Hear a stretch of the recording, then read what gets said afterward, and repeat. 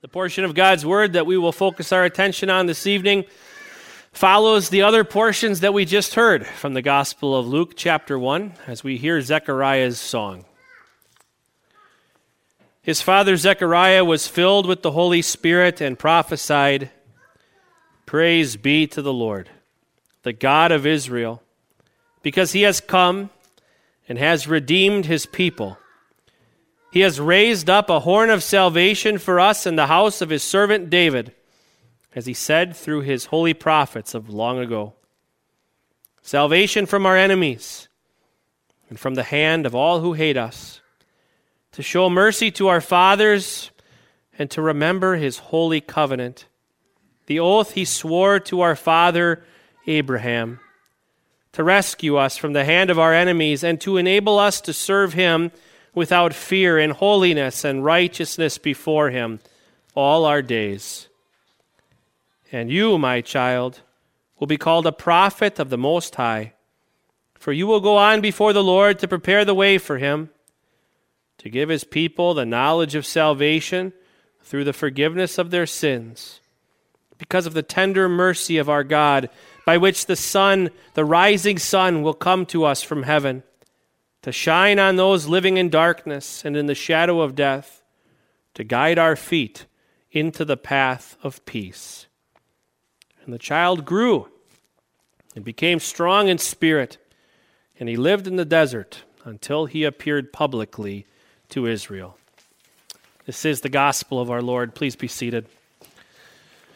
Let's pray. May the words of my mouth and the meditations of our hearts be pleasing in your sight, O Lord, our rock and our Redeemer. Amen.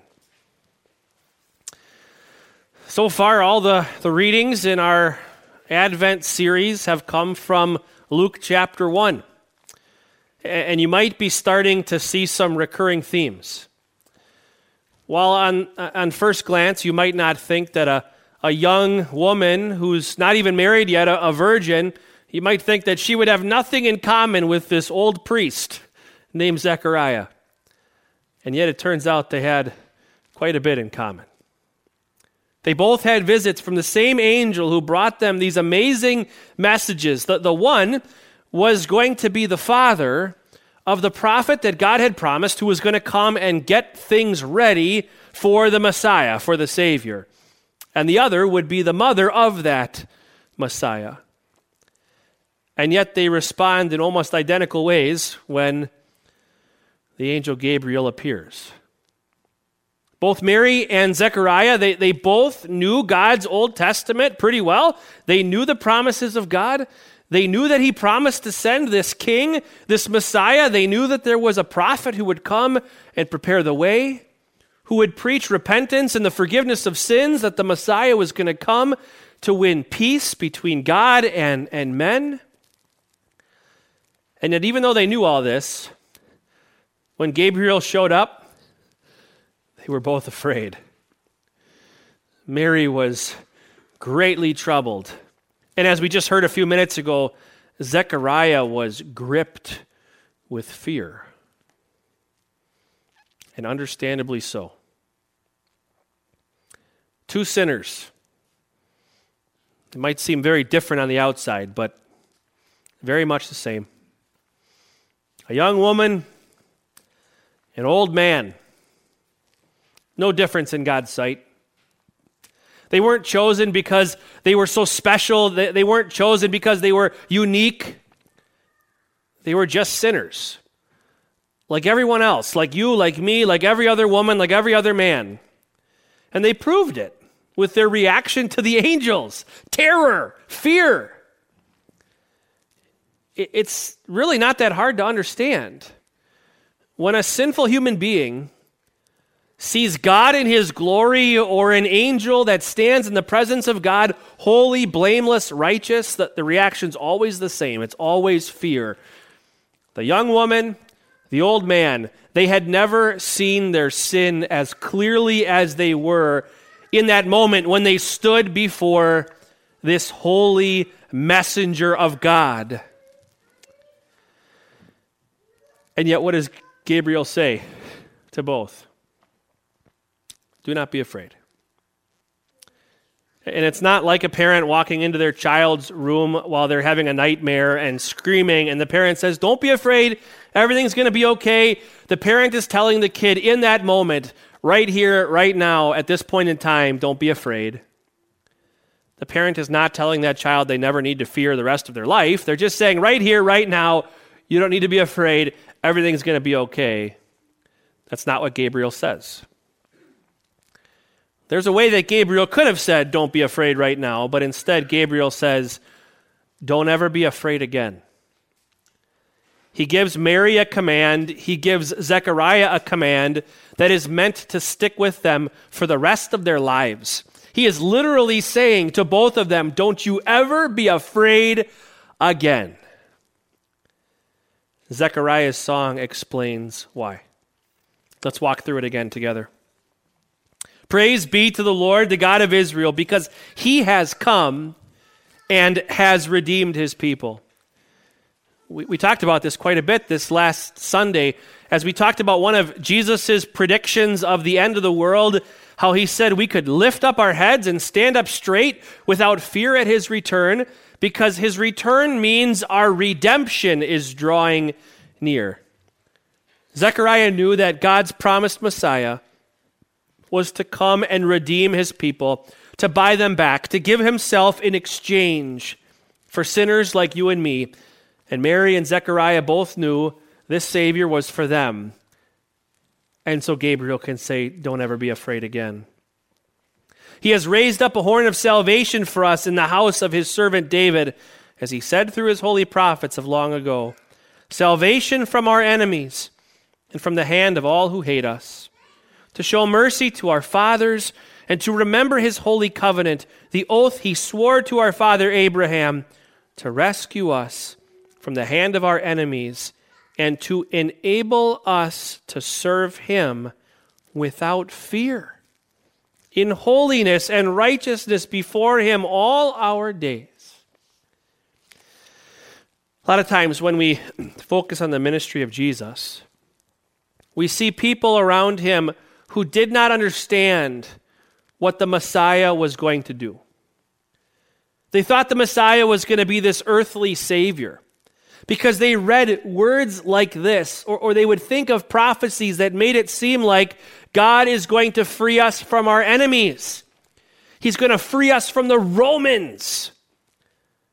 But Zechariah proves that he understood the prophecies correctly, that it was not about freeing people from earthly tyranny. That's not why the Messiah came. He came to free from a different kind of enemy, to rescue us from the hand of our enemies and to enable us to serve him without fear in holiness and righteousness. That's the kind of salvation the Messiah was coming to bring. If you need to be enabled, that means you're not able. And that's what Zechariah and Mary understood. That God had come to enable them to serve him without fear.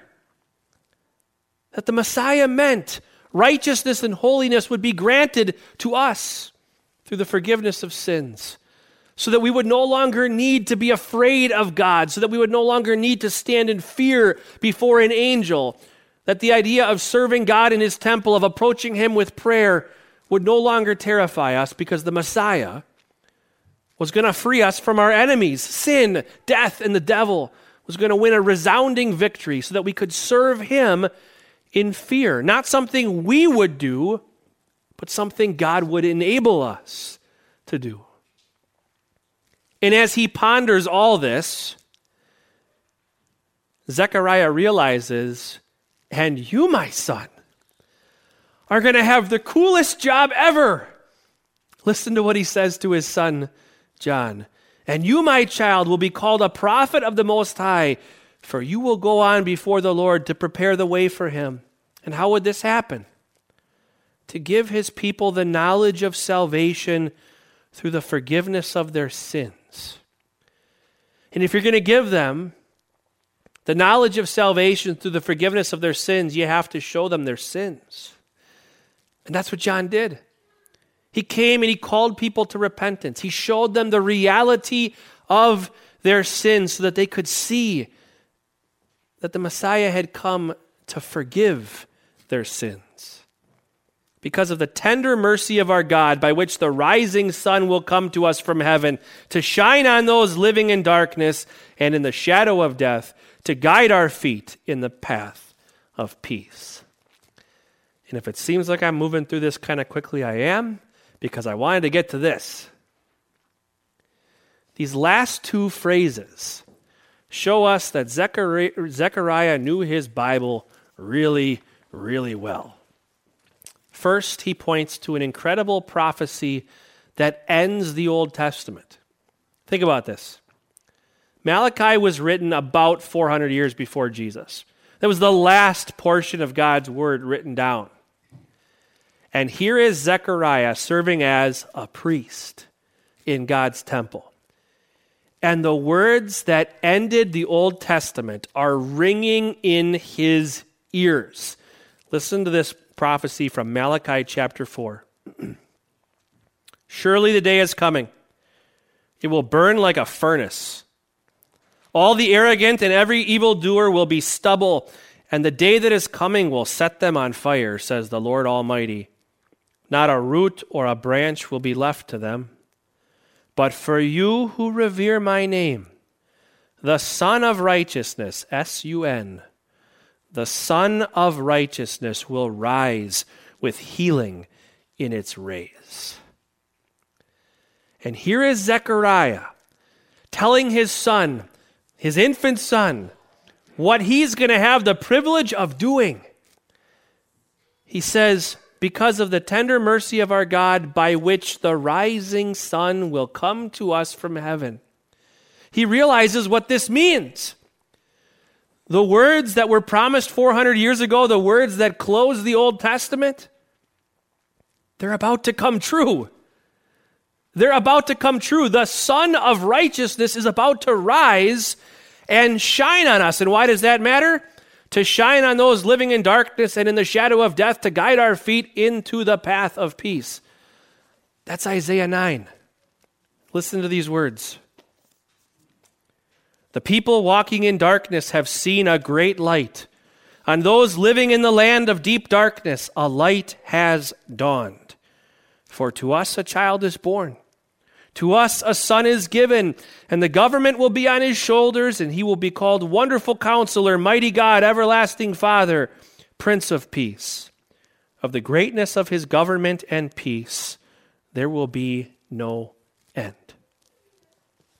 The sun that would rise, promised in Malachi, is the light that would shine on the people living in darkness, to shine on those living in darkness and in the shadow of death, to guide our feet into the path of peace, peace that would have no end. What is Zechariah realizing? It's happening right now. All the work that he did in the temple, all the pictures that were built into Old Testament worship, all the prophecies, the readings of the scripture, the sacrifices, it all pointed to this very moment when the Messiah would come. And Zechariah is realizing in a moment of joy and song, it's happening right now.